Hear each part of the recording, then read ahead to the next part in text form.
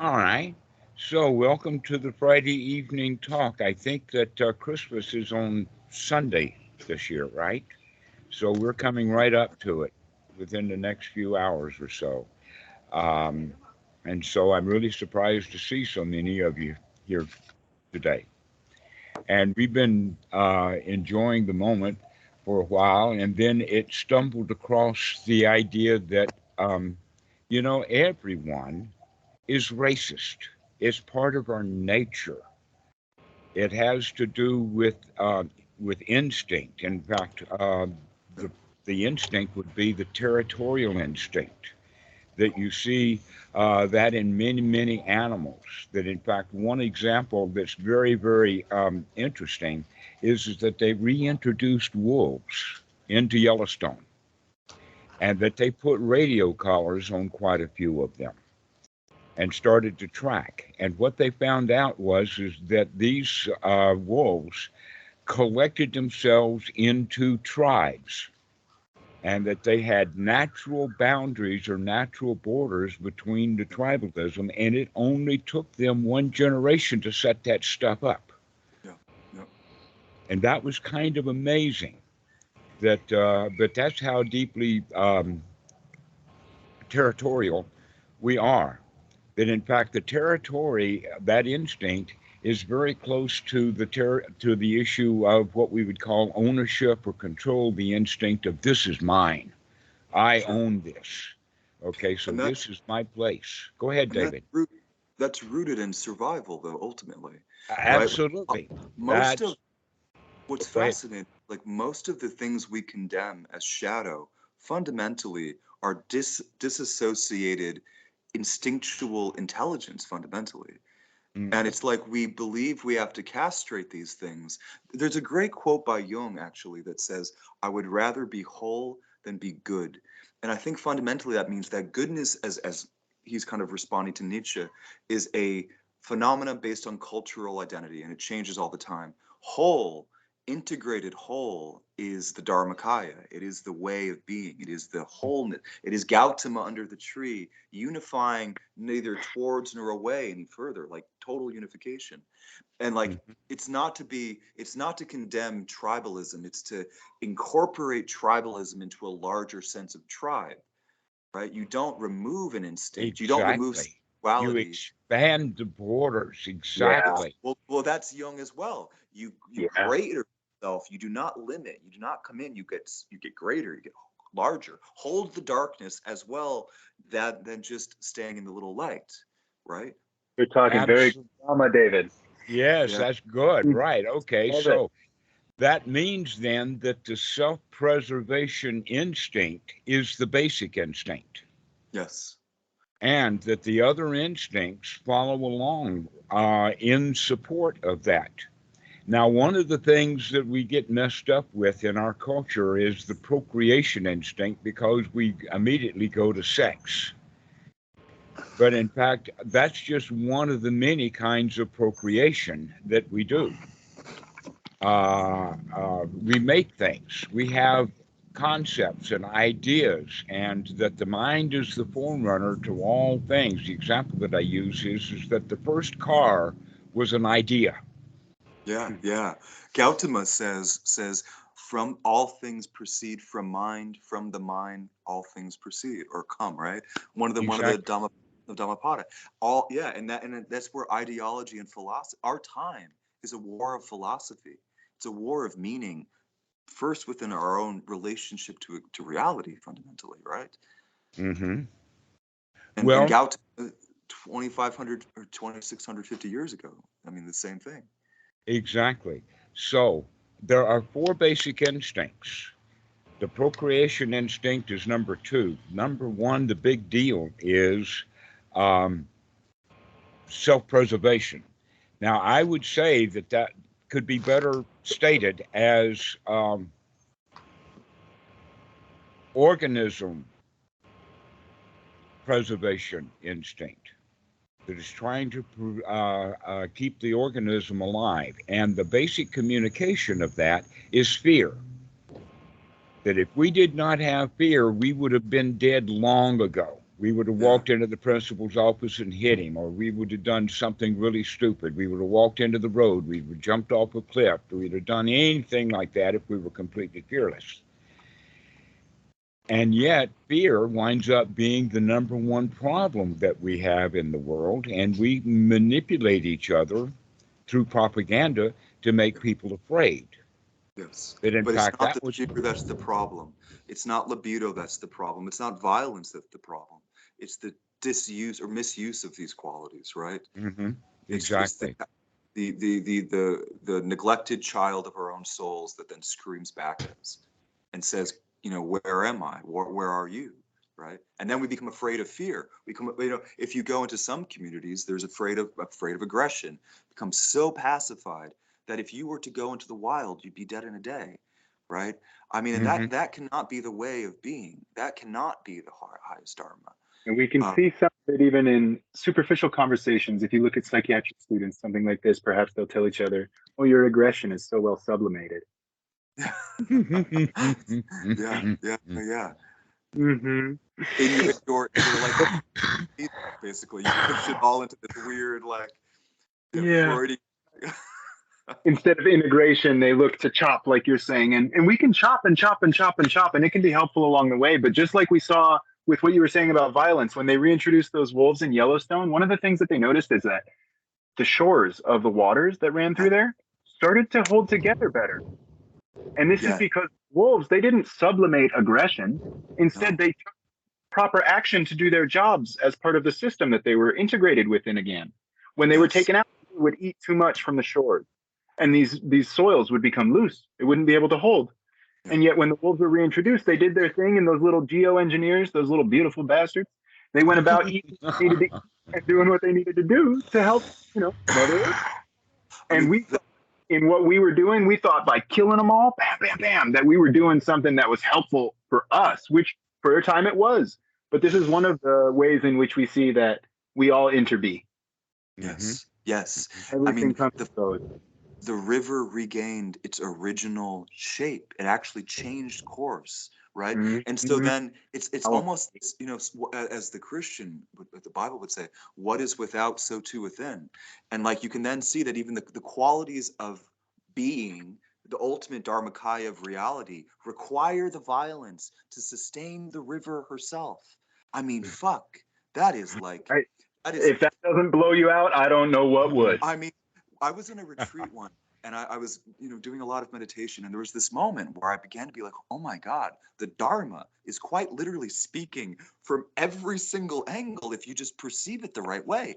And it was all, I mean, it Right. felt psychedelic to the point where this Yeah. Yeah. cascade of meaning is falling off of a single blade of grass or a snake moving through, as Thich Nhat Hanh beautifully, well, I'm not going to quote him, but the point being is like, you can look at everything and see that interbeing, that dependent origination, and that fundamental, even archetypal aspect of all qualities moving through the fabric of this existence.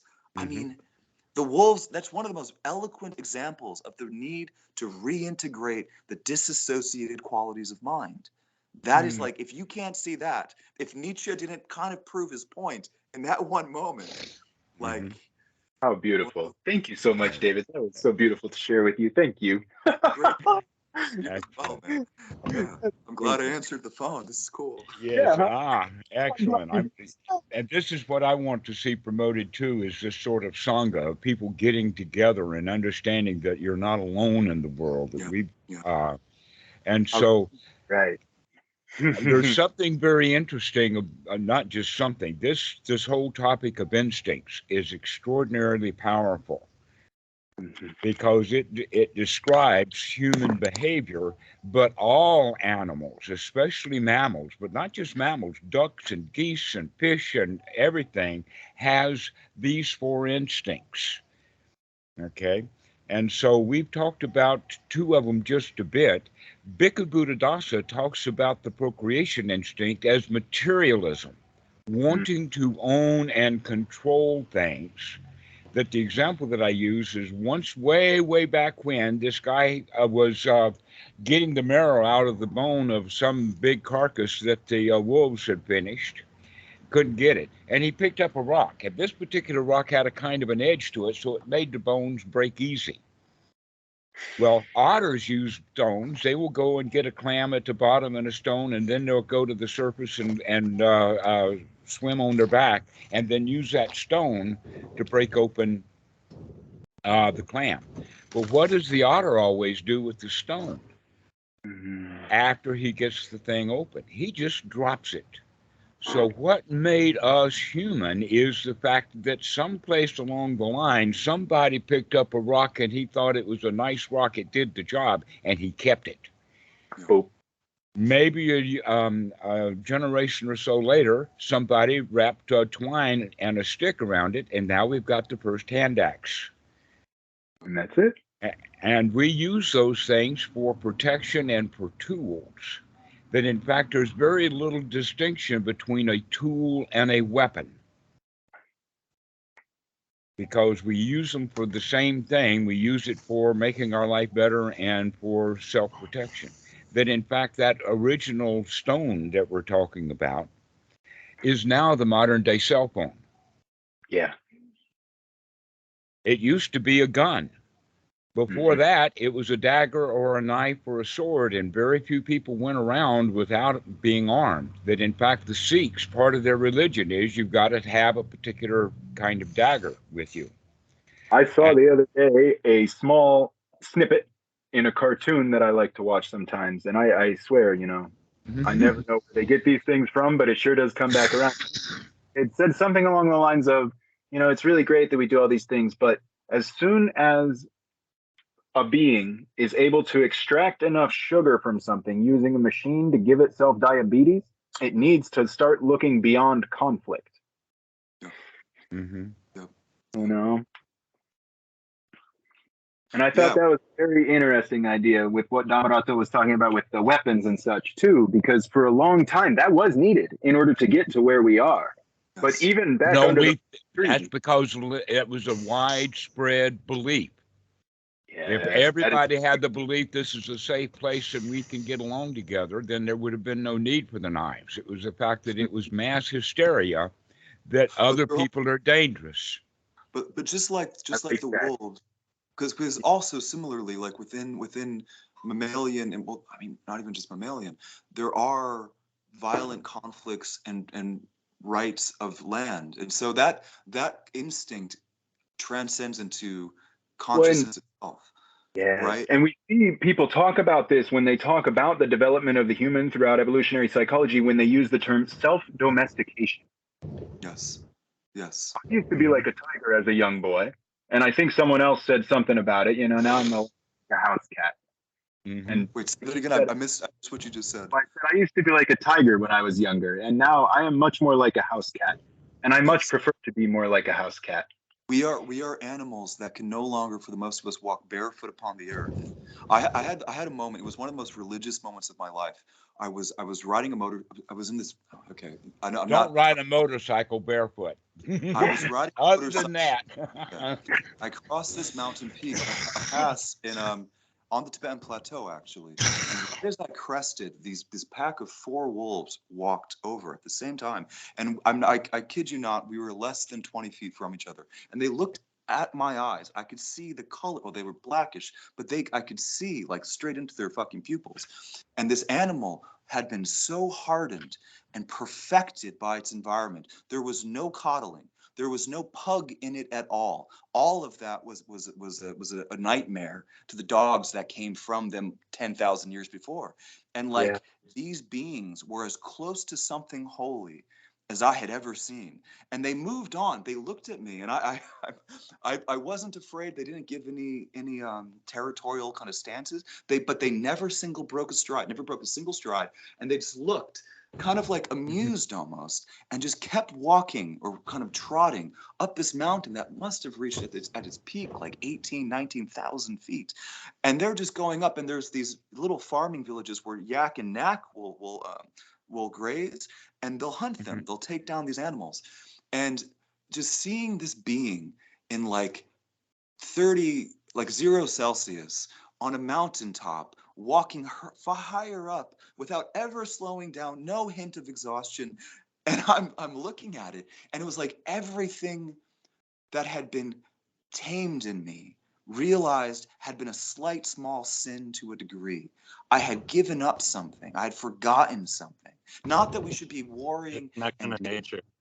yeah, Mhm. like You gotta we've remember kind of your connection to nature. Yeah, like I think a lot of times you can see enlightenment in a lot of animals and even babies because they haven't like developed the critical thinking interpretation mechanisms to um, separate themselves out from reality as an individual entity. sure, So they're sure, like constantly, it, they don't really have the ability to mentally proliferate. yeah, So like, um, which makes them enlightened to an extent, but like humans are kind of different because a human has the ability to mentally proliferate and discern reality and discern the nature of reality itself and the rules by which it operates, but they also have the capacity to return to the no mind of not mentally proliferating about any of it and just being it. Like this Mhm. is it. It's You Like such a know, unique like position you're to be saying in. about with the Dhammakaya before. If you you think there's any difference between spiritual and physical, meditation and not meditation, you're still in an illusion because all of it is the Dhamma. There's yeah, mhm, nothing else. yeah, yeah. exactly. Yeah. Thank you, But there's You Scott. know, there have there's been there's a several times in history. One would be Tarzan. Romulus and Remus are two other examples of where human beings were not raised by human beings, they were raised by animals. And yeah. they became much more natural. Return to monkey. Yeah. I Right. Well, yeah, this human baby was born an ape and stayed an ape. It didn't get socialized. well, I just want to add, I'm not saying that like to return there. Okay, there's a great quote by Herman Hesse that goes something like, "It is not back to the child nor back to the wolf. It is deeper still, further yet into the sin. It is deeper back into the human complexity that we then find God." And I'm not trying to say that we should go back to the Actually, wolf. it's not that Oh, deep. what? It's not that deep. Well, no, I was just gonna say. It's more about like lightening up. No, but Like what the I was gonna deeper say, you're what I was gonna going, say the was more simply, confusing it's getting.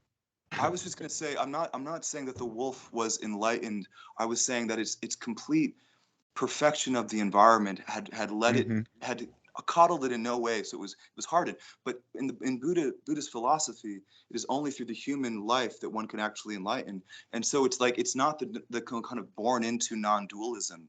It's the return back, right? It's So, that Exactly so. So what really you're what you're actually saying, saying, yet yeah. I hear Bhikkhu Buddhadasa talks about it. He says, when you're a young child and your mama has you cradled and the little dog comes over and she kicks at the dog, this Hmm. is the moment. This is the first hindrance. Right, exactly And so. then the Then it, child walks around and stubs his toe and says, ah, and kicks the chair, thinking the chair is separate and can have a self, you know? And then this goes mhm. on forever and ever and ever and ever until one day we either hit our head hard enough and something physically changes and we go, oh, fuck, this is it? Or That's we sit long enough and we go, oh, this is it. And I like the second one better, you know, because then I don't have to have a rod in my head.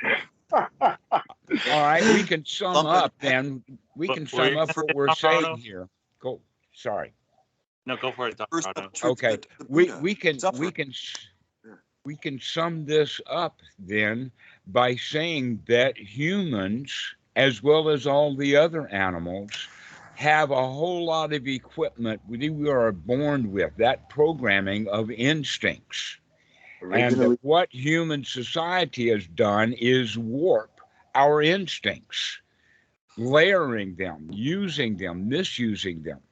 And the example that I would use is the nesting instinct or the herding instinct because that keeps us safe. If we have a nest to sleep in, but then there are nest rules, there are house rules.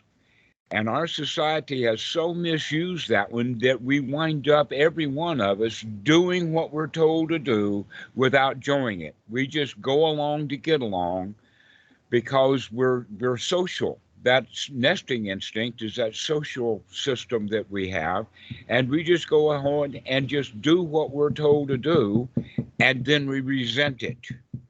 Mm-hmm. And The then harshest we do it punishment is to put sometimes or do it poorly. isolation. And so, one of the most important qualities of the Dhamma then is to understand that the Buddha had these things too.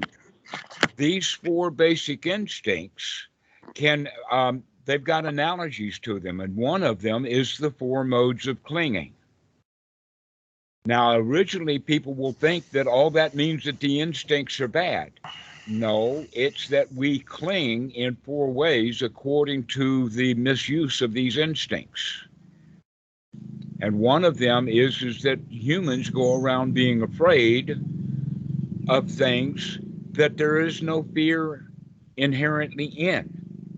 But it once did, so we remember it from the past and we're socialized into seeing things as dangerous, to where in fact they're not. Another thing that humans do with the territorial instinct is we start using concepts and ideas and belief systems and things like that as our territory. Mm-hmm. Okay. Yes, Scott. I was going to ask a question about the underlying tendency for craving for being, and then the one Isn't after that look at that. The Buddha knew that the underlying tendency, the instinct of craving for being, the self-preservation instinct. I mean, listen to that. The Buddha knew about this stuff scientifically 2,500 years ago. Go ahead, Scott. So I wanted to say that, like, yeah, like once you realize the let go of the or change or transcend or whatever you want to call it, the underlying tendency for craving for being, which is essentially is the animal instinct to the fear of death at the end of it. It's just the fear of this body dying. And then so like that's why the Buddha always took people to the charnel grounds and showed them dead corpses and said, hey, look at those. This body will be like that too. So once you let go of the craving for being, the craving for birth, the craving for being somebody, like a person, being alive, then that leads to the realization of non-being, or the or the nirodha. Being nor And non-being. then once you experience that, it's so profoundly good that you crave for that too. So the next underlying tendency is the craving for non-being, because a Buddha goes the middle way. He doesn't crave to not exist, or he doesn't crave to exist either. So it's like he's like escaped the cycle of it all, the cycle of birth and death. That's what that means by the wheel of samsara. It's like coming into existence and coming out of it. Once you let go of both of that, you see the divine in the mundane, or the emptiness in the form, and the form out of the emptiness. Like it's all the Dhammakaya. Like it's the one reality. Okay, let's expand upon that, Scott. Wherever we are, if we want to leave that place and go someplace else, there's both a death and a birth involved with that. We are dying to the place that we are in when we leave it, and when we go someplace else, then that's a new birth. And so we go through that life-death cycle that is the big deal at the bottom of the instincts. Actually, we play that out with every time that we move around. We play that out, okay? And you can see, in fact, there's an old Jimmy Durante song that the Coneheads did when they were about to go back to their original planet, okay? Have you ever had the feeling that you wanted to go, and you wanted to stay, go, stay? Do, re, mi, fa, sol, la, ti, do. I go, I stay. Now that's really, really profound. I mean, it's a silly little song, but when we recognize that, we recognize that we do sometimes have bad feelings over, am I leaving? Am I going? I mean, this is all about the rituals of goodbyes and hellos. Yeah. And we have those rituals. In fact, this it happens from time to time when somebody's cell phone cuts off and they're gone from the talk. And then they Yeah. have bad feelings because he didn't go through the goodbye ritual. Hmm. That they were, killed instantly and necessarily by a dead battery. uh, and so Love we that. can actually see then that the four modes of clinging that the Buddha was talking about were rediscovered by science in the form of these instincts, and that they called them underlying tendencies. And these are the four modes of clinging, that if we cling in that way, we wind up in one of those woeful states, like hell. And the one that we use the most is that woeful animal. We're all born as an animal. And what do we mean in that? It doesn't mean a worm or an insect or a snake or whatever. We're talking about the animals that were draft animals, elephants and horses and domesticated animals. Why? Because we humans use an animal to do what we want to do with unconcern for the horse.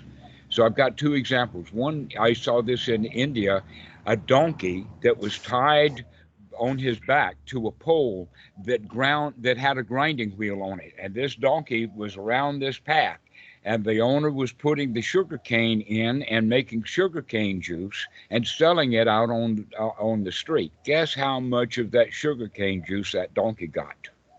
Yeah, yeah. Not much. He might have gotten the husk, and that might have been enough. But Him, it might have been. He might have just been playing his position, huh? yeah, he might have been. But the donkey didn't look too happy to me when I was there with him. Here's another example, that the horse is in the pasture with all kinds of pastoral foods to eat, and the pasture and the horse are bought by a new guy, and he puts a harness and a plow on that horse and makes the horse plow up his own pasture. That is an Just amazing symbol. Wow. Damarato. That's Hmm. pretty okay. magnificent. Yeah. Yes, so that's what we do in our lives. We are taught to do what we're told to do. You got to go get a job. You got to go do this. You got to go do that. We've got obligations, and all of that comes out of that being a dumb animal. And then, but humans are smart enough to recognize, wait a minute, I'm doing something and I don't like to do it. But then we make the mistake is I don't like to do it because he made me do it. My boss made me do this. Okay. Now, we we resent our job. Most work that's done in the world is make do work, unnecessary work. An example of that is all they would have to do is change the tax laws in the United States, and every accountant in the country is out of business. About half the courts get cleaned out.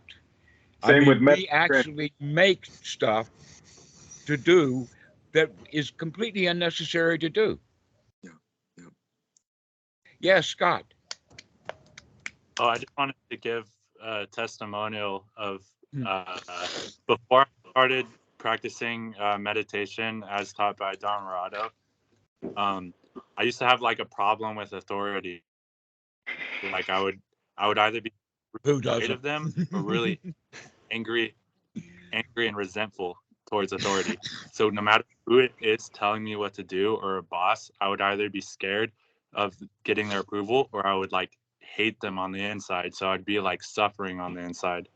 And then it wasn't until I realized like the the the the joy of the Dhamma and like the power in it. Like there's something powerful in it. When I started to realize like the transcendent peace and love that came all only from within and right in between my two ears, I that destroyed all fear of authority.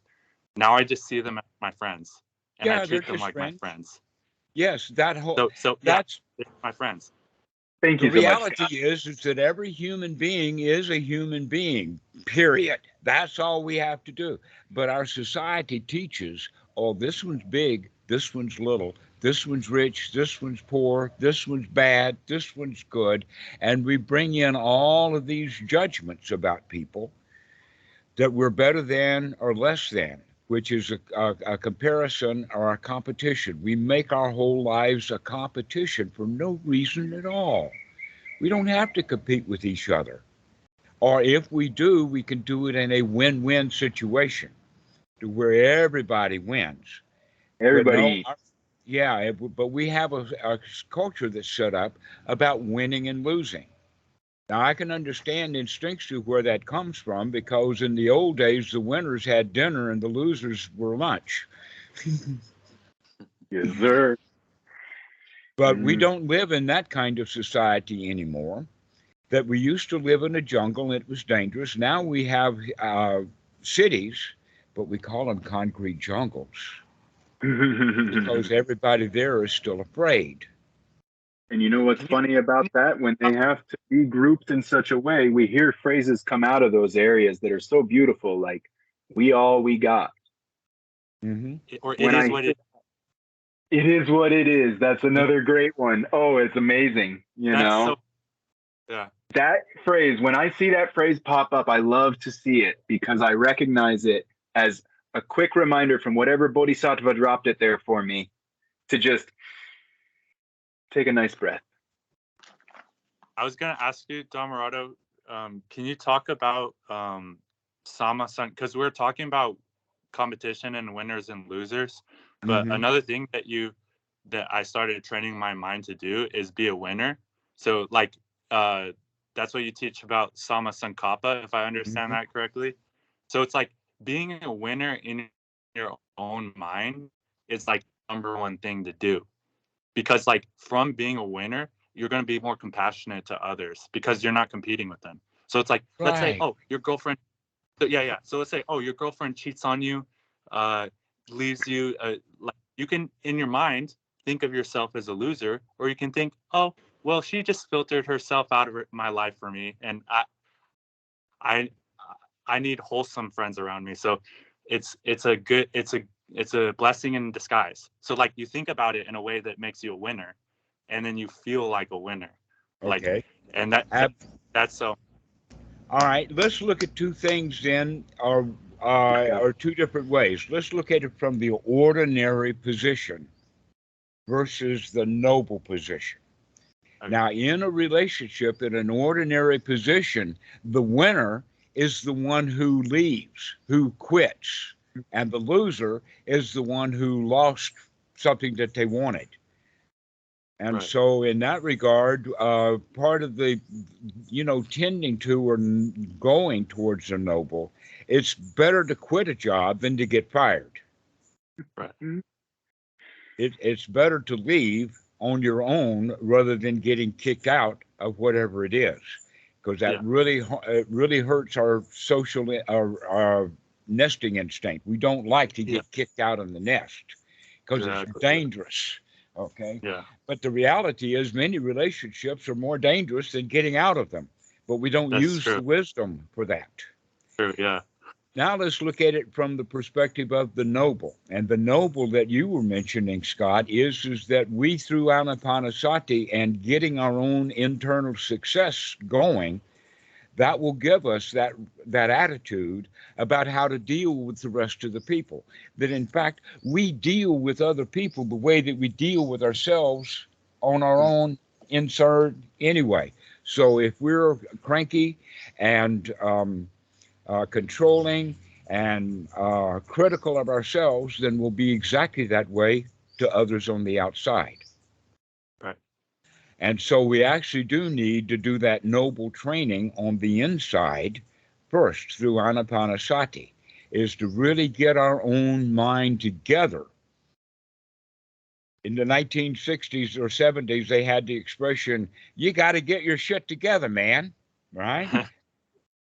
And then the joke is yeah, I got all my shit together and now I can't move it. It's so heavy. But the idea of the unification of mind, which basically means we make friends with our own internal system, which means we wisely deal with these instincts. We're not trying to get rid of them because they keep us alive. If we didn't have any instincts, our wisdom wouldn't be sufficient.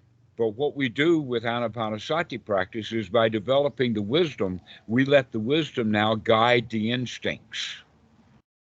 An example of that would be fear. If you know that you would feel fear if you go into that particular bar, then don't go into that particular bar. Let's use our wisdom. Let's not charge in there and then wind up in danger.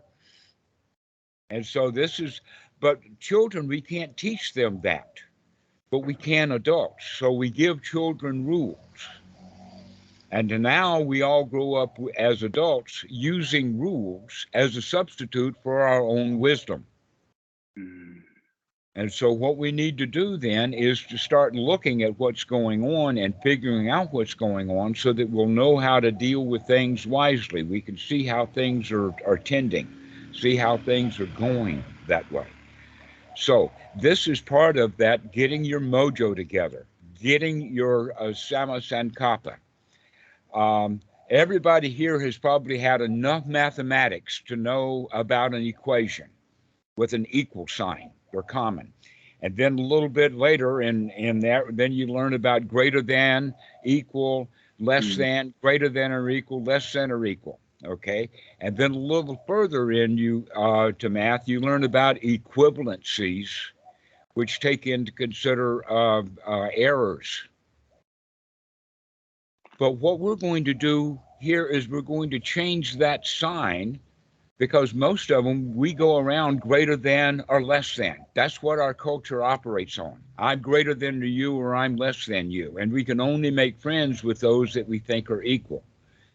But we can change that equation sign into a heart shape. That's the way to go, is to stop comparing ourselves to others and treat them as friends. The Dhamma is all about friendship.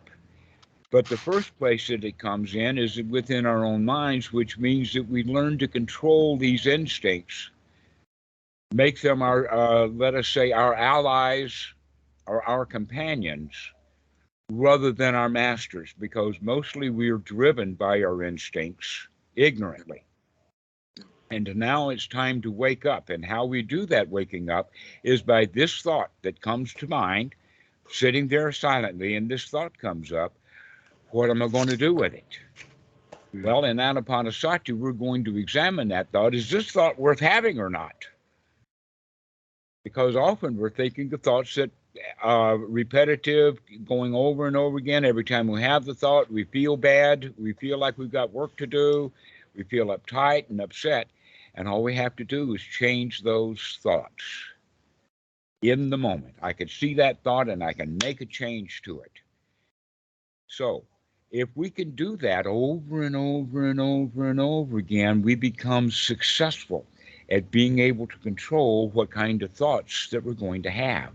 That's an amazing quality, to be able to know that you can, in fact, control the thoughts that you're having. You've learned to control your breathing. You've learned to control your thoughts. Guess what? The next item on the list is what Scott was talking about. That's Sama Sankappa, which is get our feelings in line with our thoughts and our body. We get the body relaxed.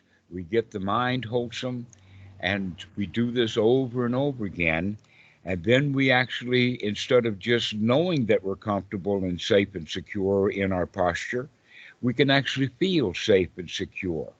We can get down to that point that right now the self-preservation instinct can become a lapdog. He does not have to be a barking match dog.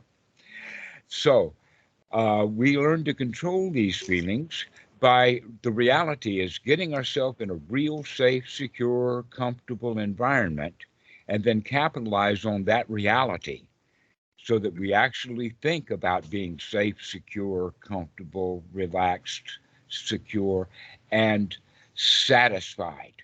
that right now what I'm doing is okay. And so we do that over and over again, and pretty soon we add that additional point about success. Success. That's where the winner starts to build in. I can do this. I can control my mind. I can throw out all of those woulds and shoulds and coulds and all of that kind of stuff and just be comfortable right here, right now.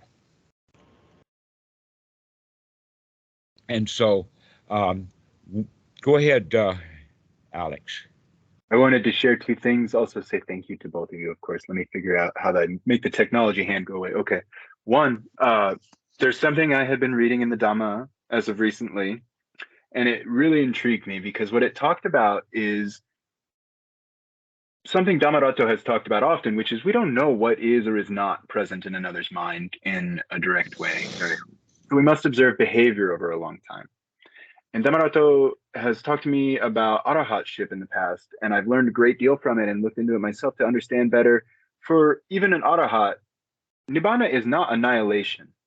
Nibbana is a cooling off. Nibbana Mhm. is realizing Not things. caring anymore. You just don't Yeah, care about and anything. Everything is all right. I can handle anything. we still have sankhara. We still have mental formation take place upon sense Hmm. contact. But the difference is we don't have samphasa. We don't have strong contact in such a way that a strong mental formation Hmm. arises. This is an arahat. Is they still have it. It still comes, but they understand it'll also still go. And they've been doing it Hmm. long enough that this is a very nice response that they have programmed. Hmm. Yes, Scott. Another way to point out arhats is they have no quarrels with anyone. So they're not quarreling with anyone in the world. So like they don't have conflicts with other people because um Because they don't they care. that stuff. They're too busy having Exactly. time. Now, here's something that's kind of interesting. That I'm seeing something play out that I knew a long time ago and watched it play out then. And that is the Arahat does not make a good Dhamma teacher because he doesn't care whether you get the Dhamma or not. And that the examples of that would be that the Arahat will just sit there for a long time and let people just go on and on and on and on. And then he'll do a one liner, he'll do a zinger. And that's Yeah. the only Dhamma you'll ever get out of him is a zinger. Uh, but the better teachers are those that in fact there's a kind of a standard, and the standards there's several of them. One is that in order to be a teacher of the Dhamma, one should have the fruit of the Dhamma, the fruit of the Sotapan, the joy, the enthusiasm, because that stuff really rubs off. So that's the best kind of teacher to have is one who is really enthusiastic about you becoming enthusiastic about the Dhamma. Mm-hmm. The next level down would be the the path of Sotapan, not actually the fruit, but he's far enough along that he can impart correct Dhamma. And Bhikkhu Buddhadasa has a standard that's a little bit lower than that, and that is that even though he's not Sotapan yet, he at least understands Paticca Samuppada, that that's really the bottom line. That if someone does not understand how the mind works, then he should not be teaching Dhamma, and yet you'll find that in the West a lot, that people teach the Dhamma just because they like it. They think they can make some money off of it, but that they really don't quite understand how the mind works. Yes, Scott, go ahead. Um, another thing about teaching that brought something up for me in my mind is I heard a past spiritual teacher say this, and it seems pretty true for I don't want to put words in your mouth, but it seems pretty true for most authentically awakened people who are quote unquote teaching. It's less of a trying to teach someone else as it is like a bird sitting on its branch singing its song just for the sake of singing its song. Mm-hmm. Like it's just the beauty of doing it and the enjoyment of actually doing it. It's not like it's not for the motive of what's going to happen, or if they're going to get it or not, or if it's going to work. It's because in the teaching, when they're giving the teaching, they're telling you their current experience. So they're just singing a song. Like they're just it's so much fun to do. It's so much fun to talk about. Like you probably heard me talk Thank about that. Yes, that because people say, "Well, why do you teach so much?" and thank you and all of that kind of stuff. And my answer to that is that I'm doing this because I like it. This is fun. Sharing the Dhamma and watching you guys share the Dhamma and grow with each other, that's just the best part.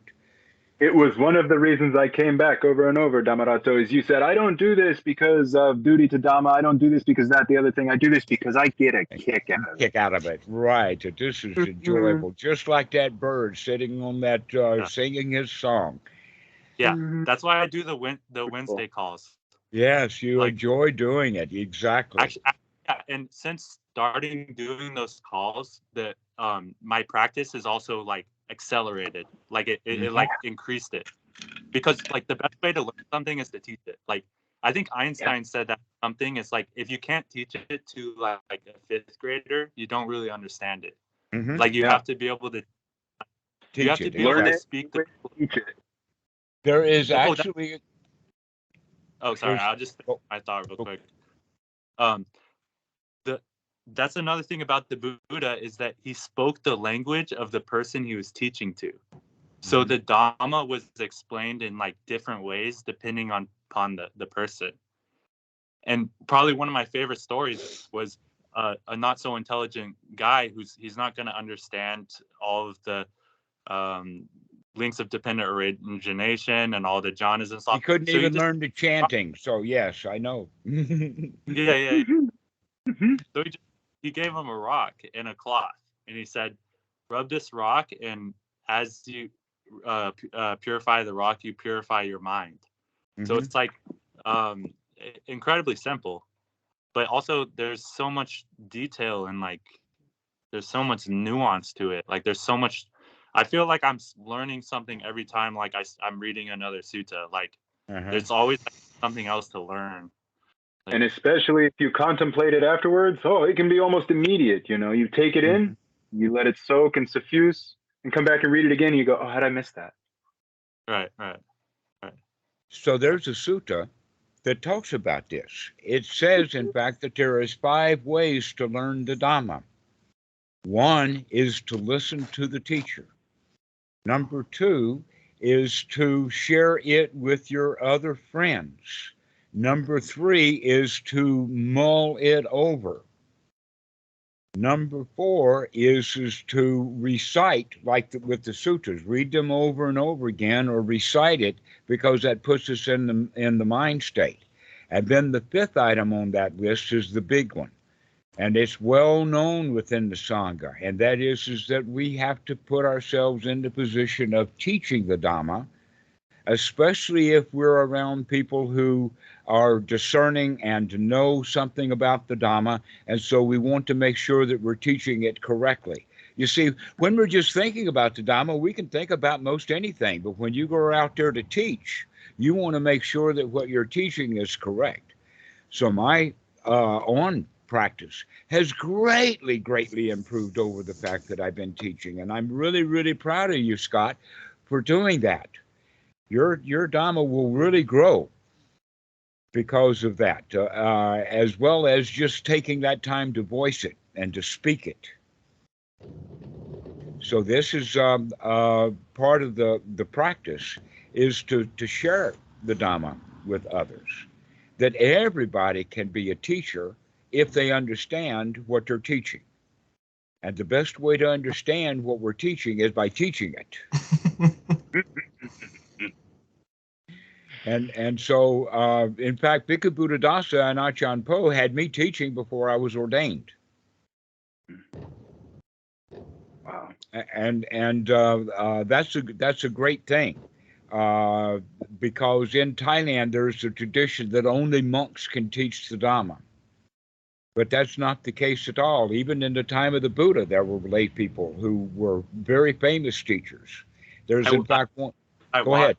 I went to a Thai Wat recently, and the abbot there, he wasn't fluent in English, but we're talking about the Dhamma because it's not really in the language. So like I understood the Dhamma, but he didn't understand English.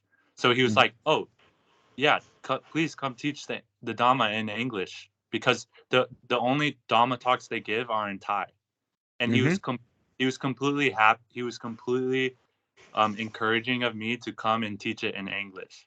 Me too. Yeah. And Yes.